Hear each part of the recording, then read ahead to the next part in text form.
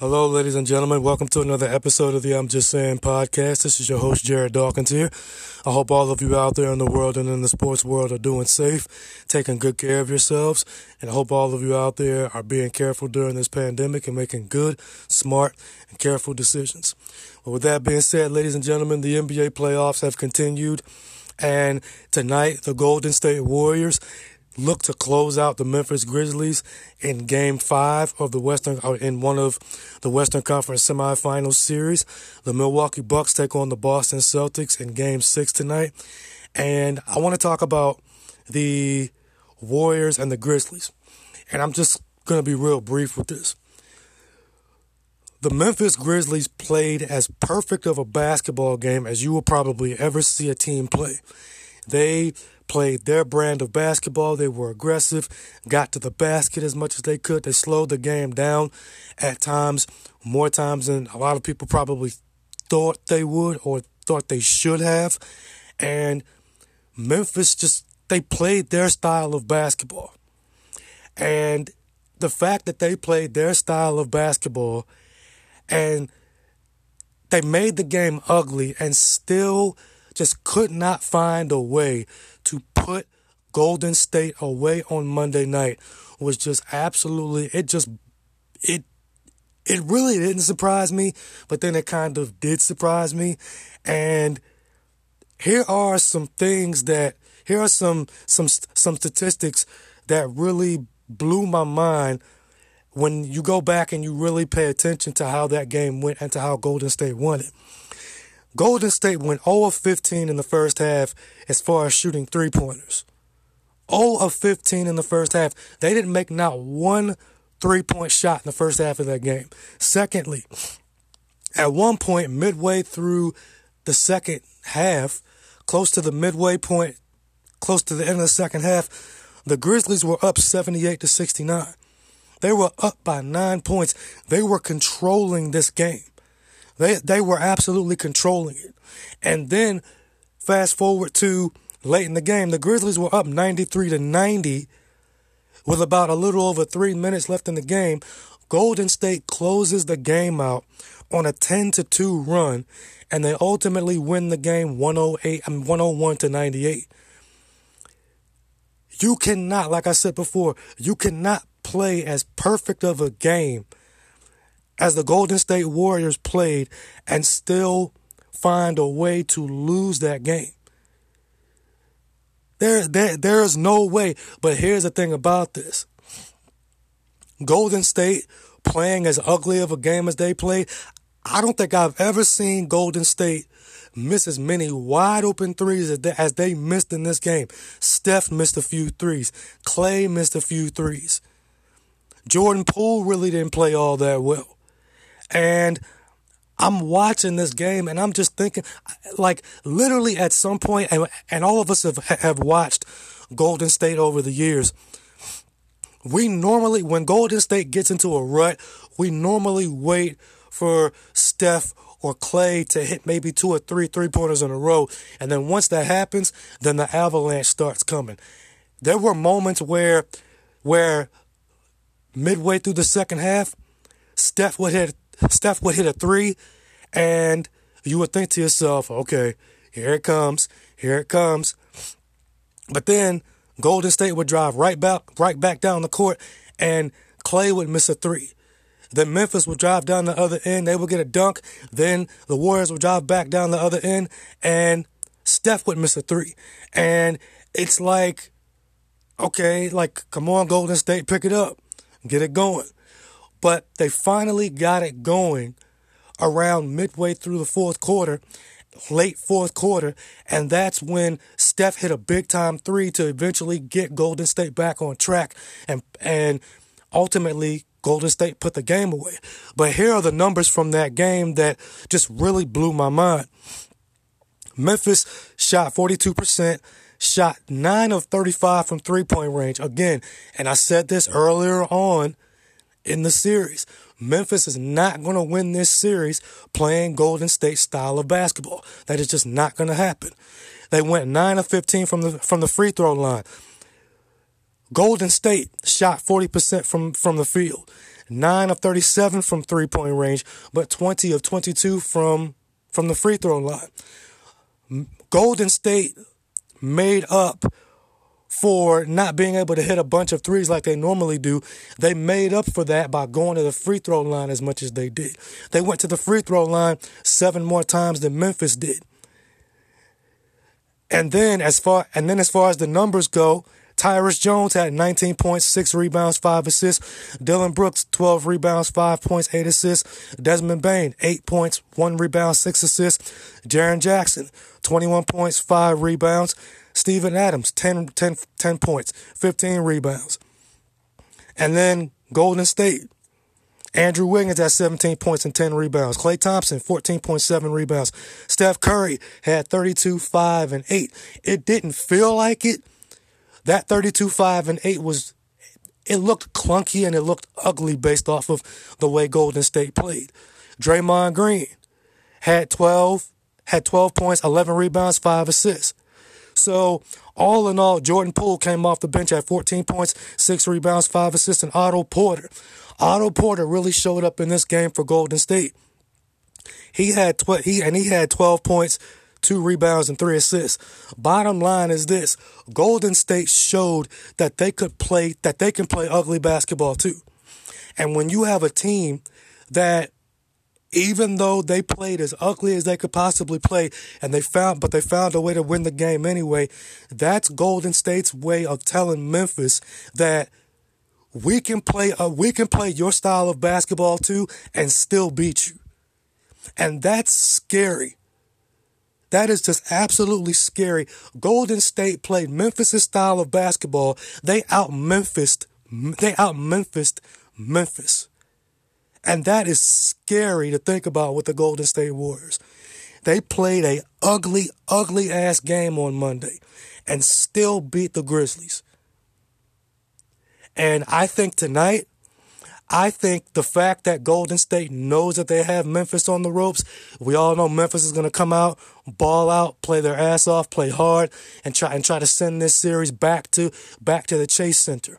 But I don't think that's going to happen. Not after Memphis playing as well as they played, playing their style of basketball, and them still not being able to put Golden State away.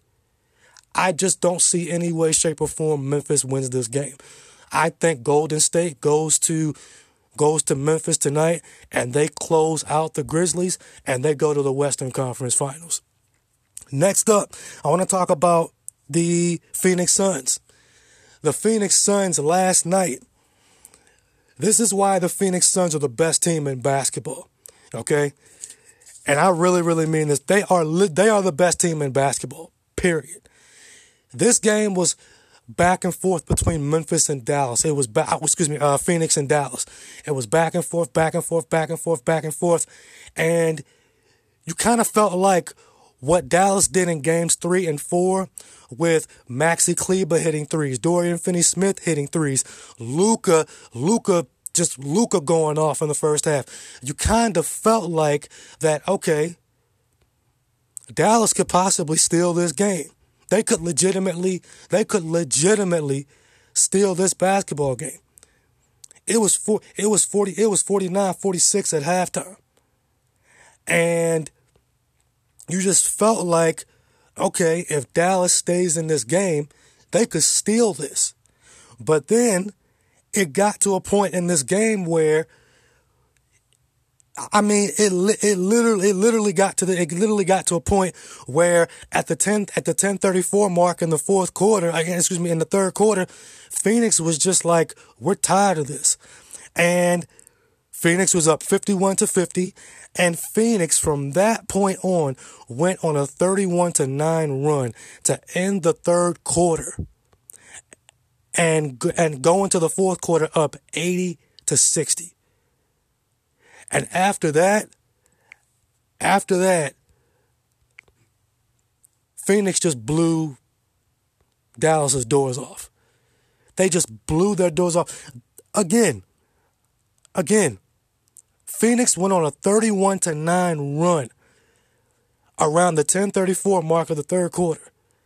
And then after that, they just They just went on to just blow Dallas out, and they went on to win the game 110-80. And for me, bottom line is, for Dallas, and I really, really mean this, and I said this last episode, I said that Phoenix does not want this series to go 7 games. I have a feeling, and this is just my thought, I feel like this series may actually go 7 games. And I say that this Dallas-Phoenix series may go 7 games because no team has won a road game in this series. And the fact that no team has won a road game in this series says to me that Dallas is going to go home. They're going to adjust. They're going to make adjustments.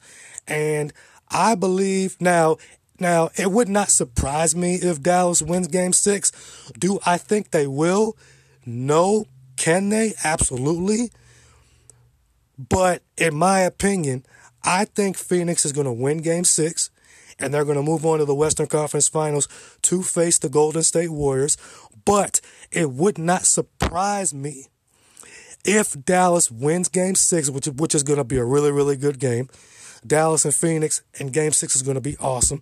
It would not surprise me if Dallas wins Game 6 and then this series between Dallas and Phoenix ends up going to a Game 7. It would not surprise me at all. But Phoenix, after they went on that 31-9 run and they just avalanched Dallas after that, you really saw how good the Phoenix Suns were after the third quarter and about 90 to 95% of that fourth quarter. You saw how good they really, really were. But coming up next, ladies and gentlemen, it's going to be another edition of my NFL Division Highlight Spotlight, where I break down the AFC East and why I believe the Buffalo Bills will dominate the AFC East again this season. And also, I'm going to tell you guys why a NFL free agent, in my opinion, his career may be over. That's coming up. Stay tuned. All right, ladies and gentlemen, welcome back to the show, and welcome to part 3 of my NFL Division Highlight Spotlight series, where I break down each division in the AFC and each division in the NFC. And after I break down each division in the AFC and NFC, I give you guys my playoff teams for each conference, and then I give you guys my conference championship game predictions for each conference, and then I give you guys ultimately my Super Bowl prediction for the 2022 NFL season. But with that being said, I'm going to break down the AFC East. So let's get started. I want to talk about the New York Jets. As we all know, ladies and gentlemen, last offseason, the New York Jets fired former head coach Adam Gase, and they fired former GM Mike Maccagnan, and they went out and they hired Robert Saleh to be their new head coach and Joe Douglas to be their new general manager. And as we all know, they went out and drafted Zach Wilson with their number 1 overall pick in the 2021 NFL draft, and it was a rebuilding year for Robert Saleh coming over being the new head coach of the New York Jets. It was a rebuilding year for the Jets, and we all know that the New York Jets were not going to make the playoffs, and so they had the down year that we expected them to have. So what did the Jets do during the offseason? They went out and they upgraded their roster big time to help out Zach Wilson and to also rebuild that defense. Why? Because Robert Saleh did wonders for that San Francisco 49ers defense that he was the defensive coordinator of for the last 2 to 3 years in San Francisco. So in free agency, the New York Jets went out and got C.J. Uzomah, tight end formerly of the Cincinnati Bengals. They went out and got former San Francisco 49ers guard Laken Tomlinson, former 49ers running back Tevin Coleman, former Patriots wide receiver Braxton Berrios, former Seattle Seahawks cornerback DJ Reed, safety Jordan Whitehead, veteran safety, former Minnesota Vikings tight end Tyler Conklin, former Buffalo Bills running back Matt Breida, and former defensive lineman of the 49ers Solomon Thomas. And then in the draft, the New York Jets chose Sauce Gardner, cornerback out of Cincinnati, who was their number 1 overall pick, who was the best cornerback in the draft. They got Garrett Wilson, wide receiver out of Ohio State. Defensive end Jermaine Johnson with the 26th overall pick out of Florida State. Breece Hall, running back out of Iowa State. And tight end Jeremy Rucker out of Ohio State. Bottom line with the Jets is just as simple as this. These next couple of years for the Jets, I expect them to be progression years. Maybe the Jets win 6, maybe 7 games this year. Maybe 6, maybe 7 is pushing it. They probably win maybe 5 or 6 games, maybe 7. And then over the next couple of years after that, they become a playoff team. But these next couple of years for the New York Jets, including this upcoming season, are nothing more than progression years for the New York Jets. But they are definitely going to be a lot more competitive this coming season and for the next couple of seasons with the roster that they have put together. They have put together a really, really good, young and pretty damn talented roster to be able to compete and to play hard for Robert Saleh and to help out Zach Wilson over the next couple of years. So again, these are progression years for the New York Jets. They're not playoff years. They're not going to be in the playoffs. In the next year or two. These are progression years for the New York Jets, and Joe Douglas did a damn good job of sending this Jets team in the right direction. Next up, the Miami Dolphins. As we all know, Brian Flores was let go after the season, and over the last couple of years, Brian Flores really didn't trust Tua. And the reason why he didn't really trust Tua was simply because whenever Tua made a few mistakes, what would Brian Flores do? He would take Tua out, put Ryan Fitzpatrick in, and Tua never really learned from that. He never really was able to learn from his mistakes. And the Miami Dolphins defense was really, really good, but it all simply came down to Tua holding Miami back to a degree. So what did the Dolphins do in free agency? The Dolphins went out and got Teddy Bridgewater, quarterback, to back up Tua, and then they went out and got Cedric Wilson, third option of the Dallas Cowboys, Chase Edmonds, running back, formerly of the Arizona Cardinals. They franchise tagged Mike Gesicki. They went out and they re-signed Emmanuel Ogbah for 4 years, re-signed Preston Williams for 1 year, went out and got guard Connor Williams from the Dallas Cowboys. But the big moves that the Miami Dolphins made, they went out and got Teron Armstead, former left tackle of the New Orleans Saints.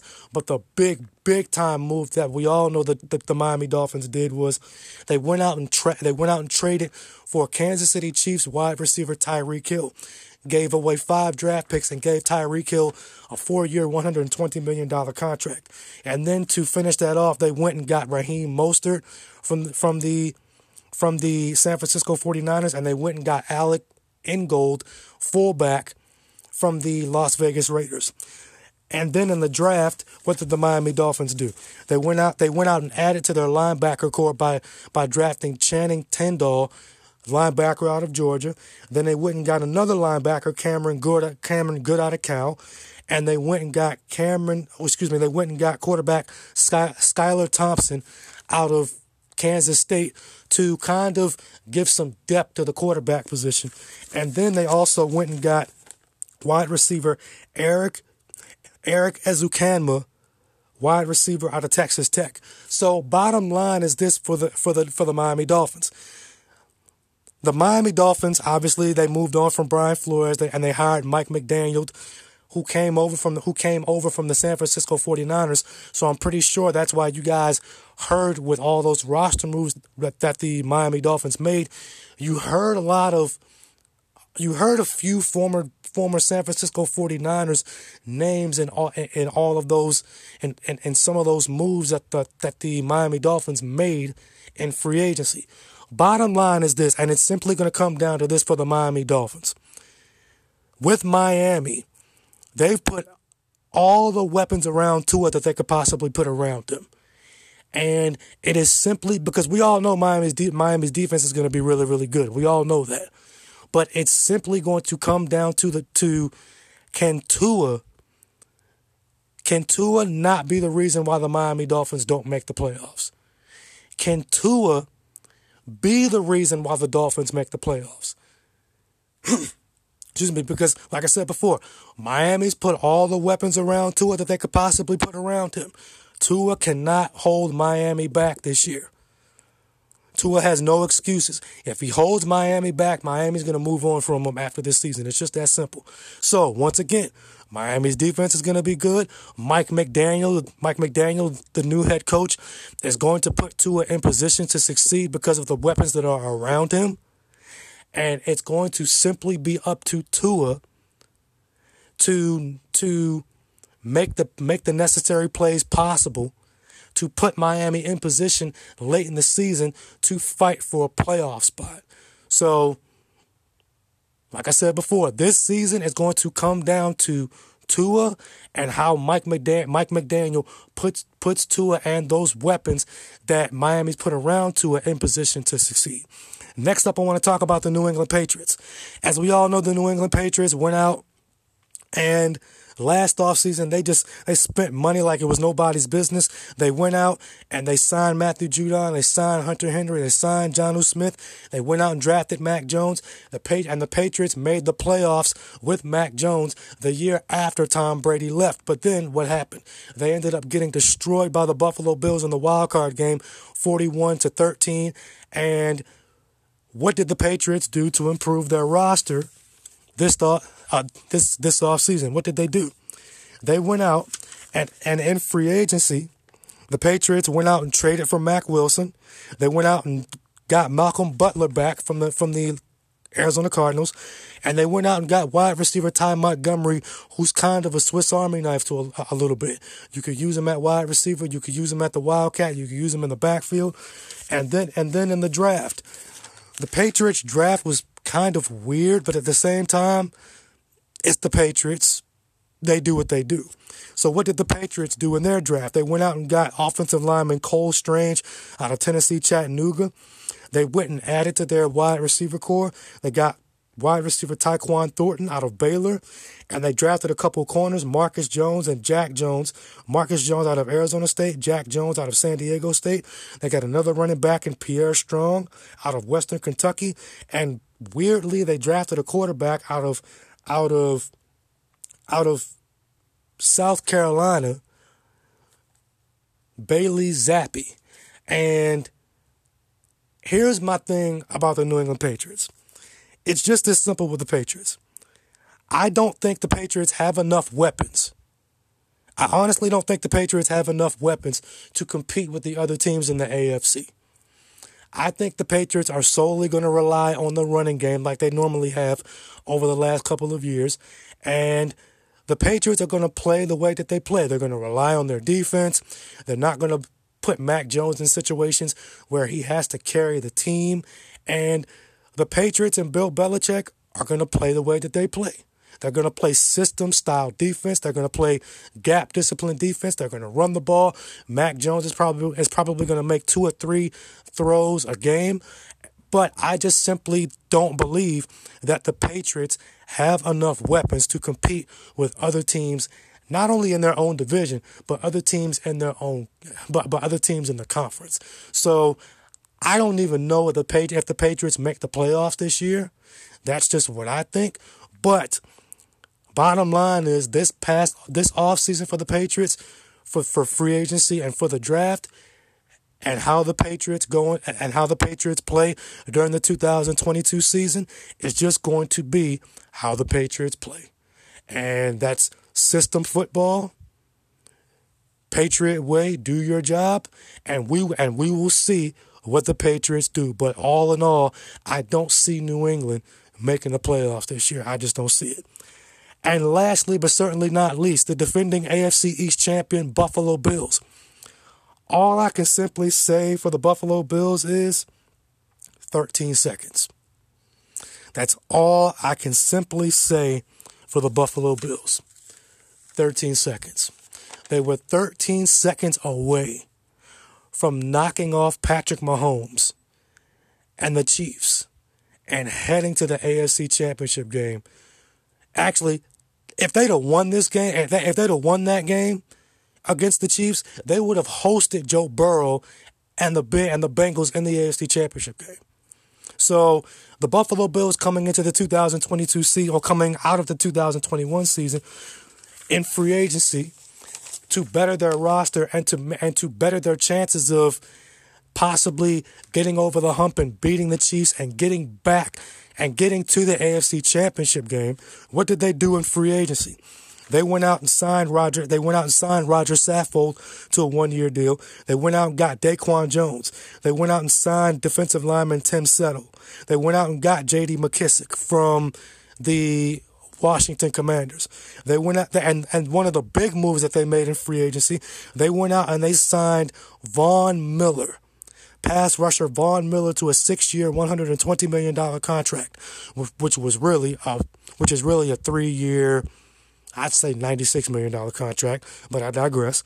But then they also went out and got Jamison Crowder, formerly wide receiver, formerly of the New York Jets, and they brought back Shaq Lawson, who they originally let go the offseason before.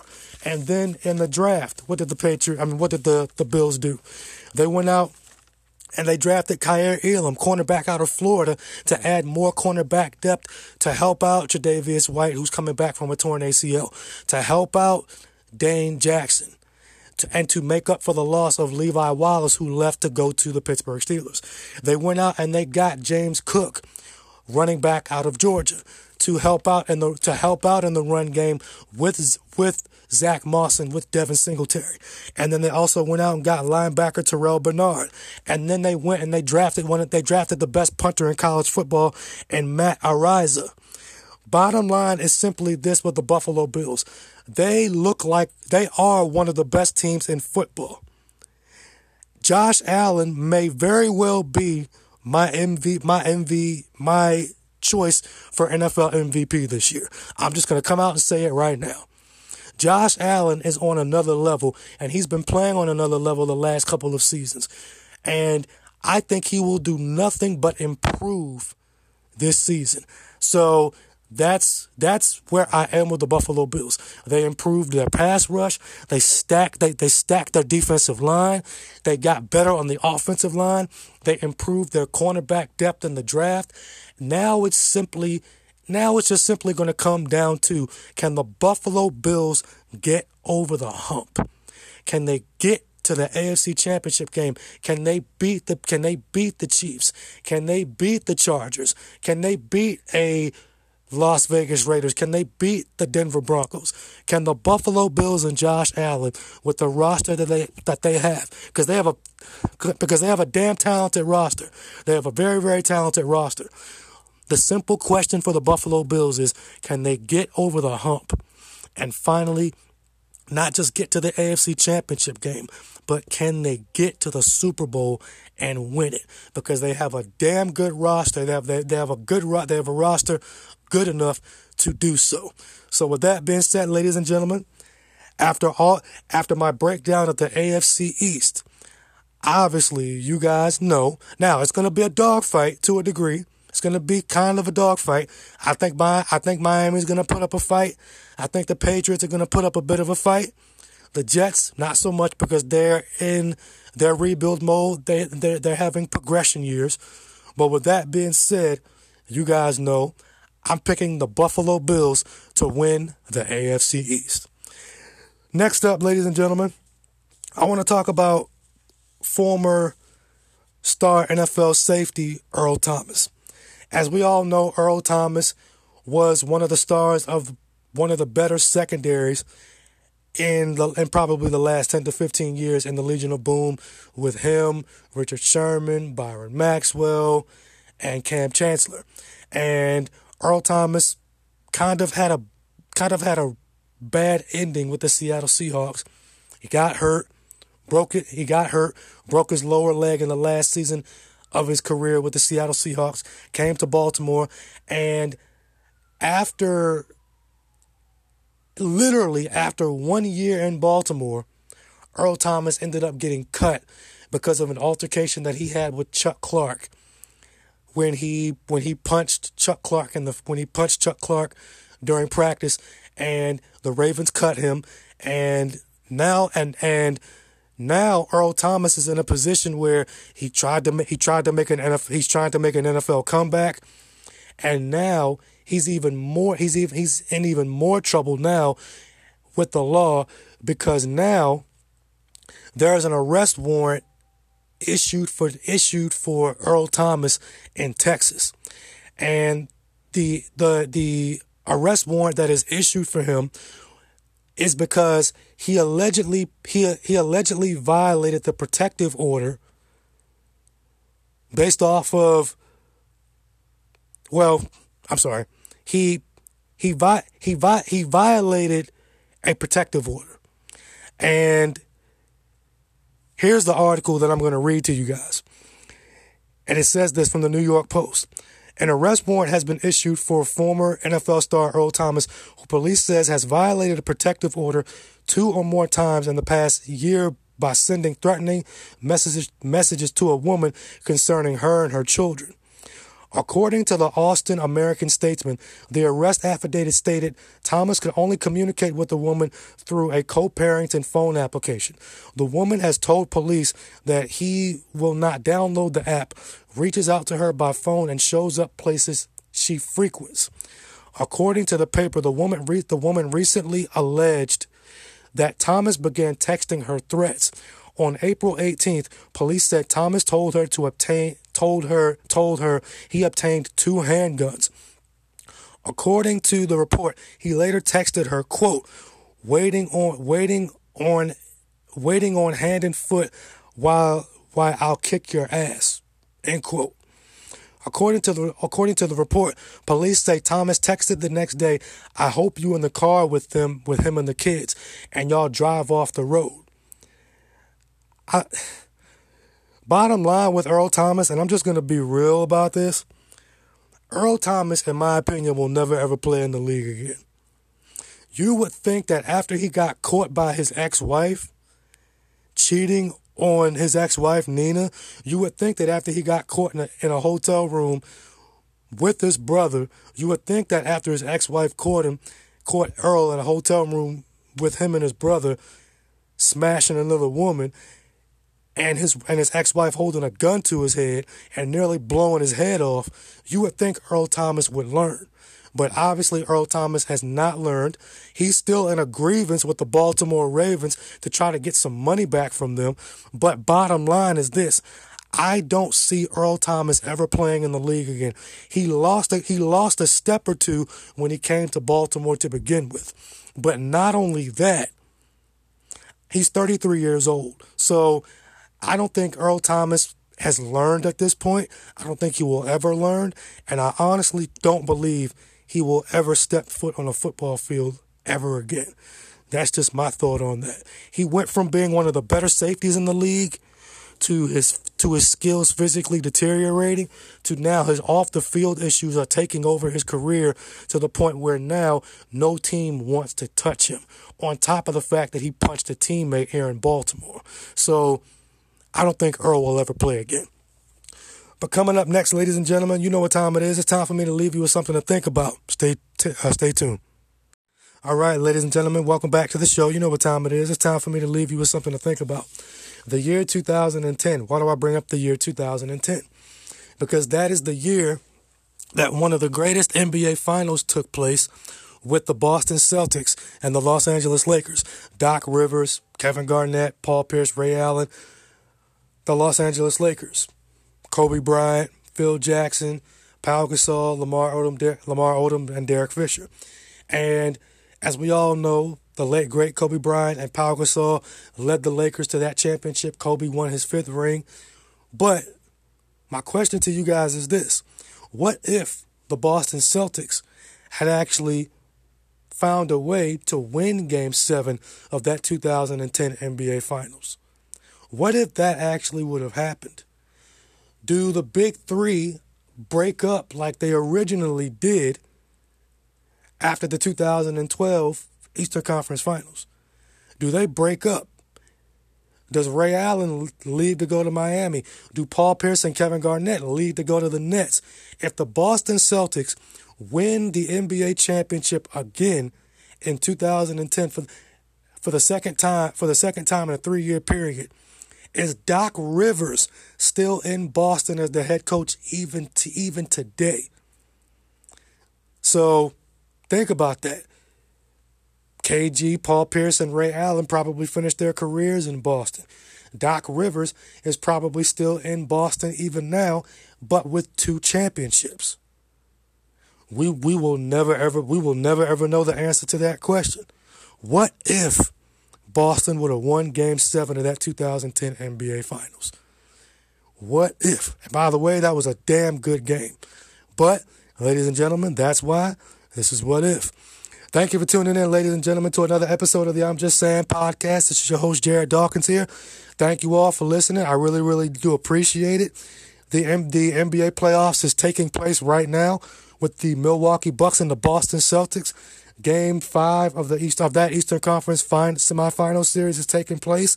I hope you all enjoyed, as I know I will.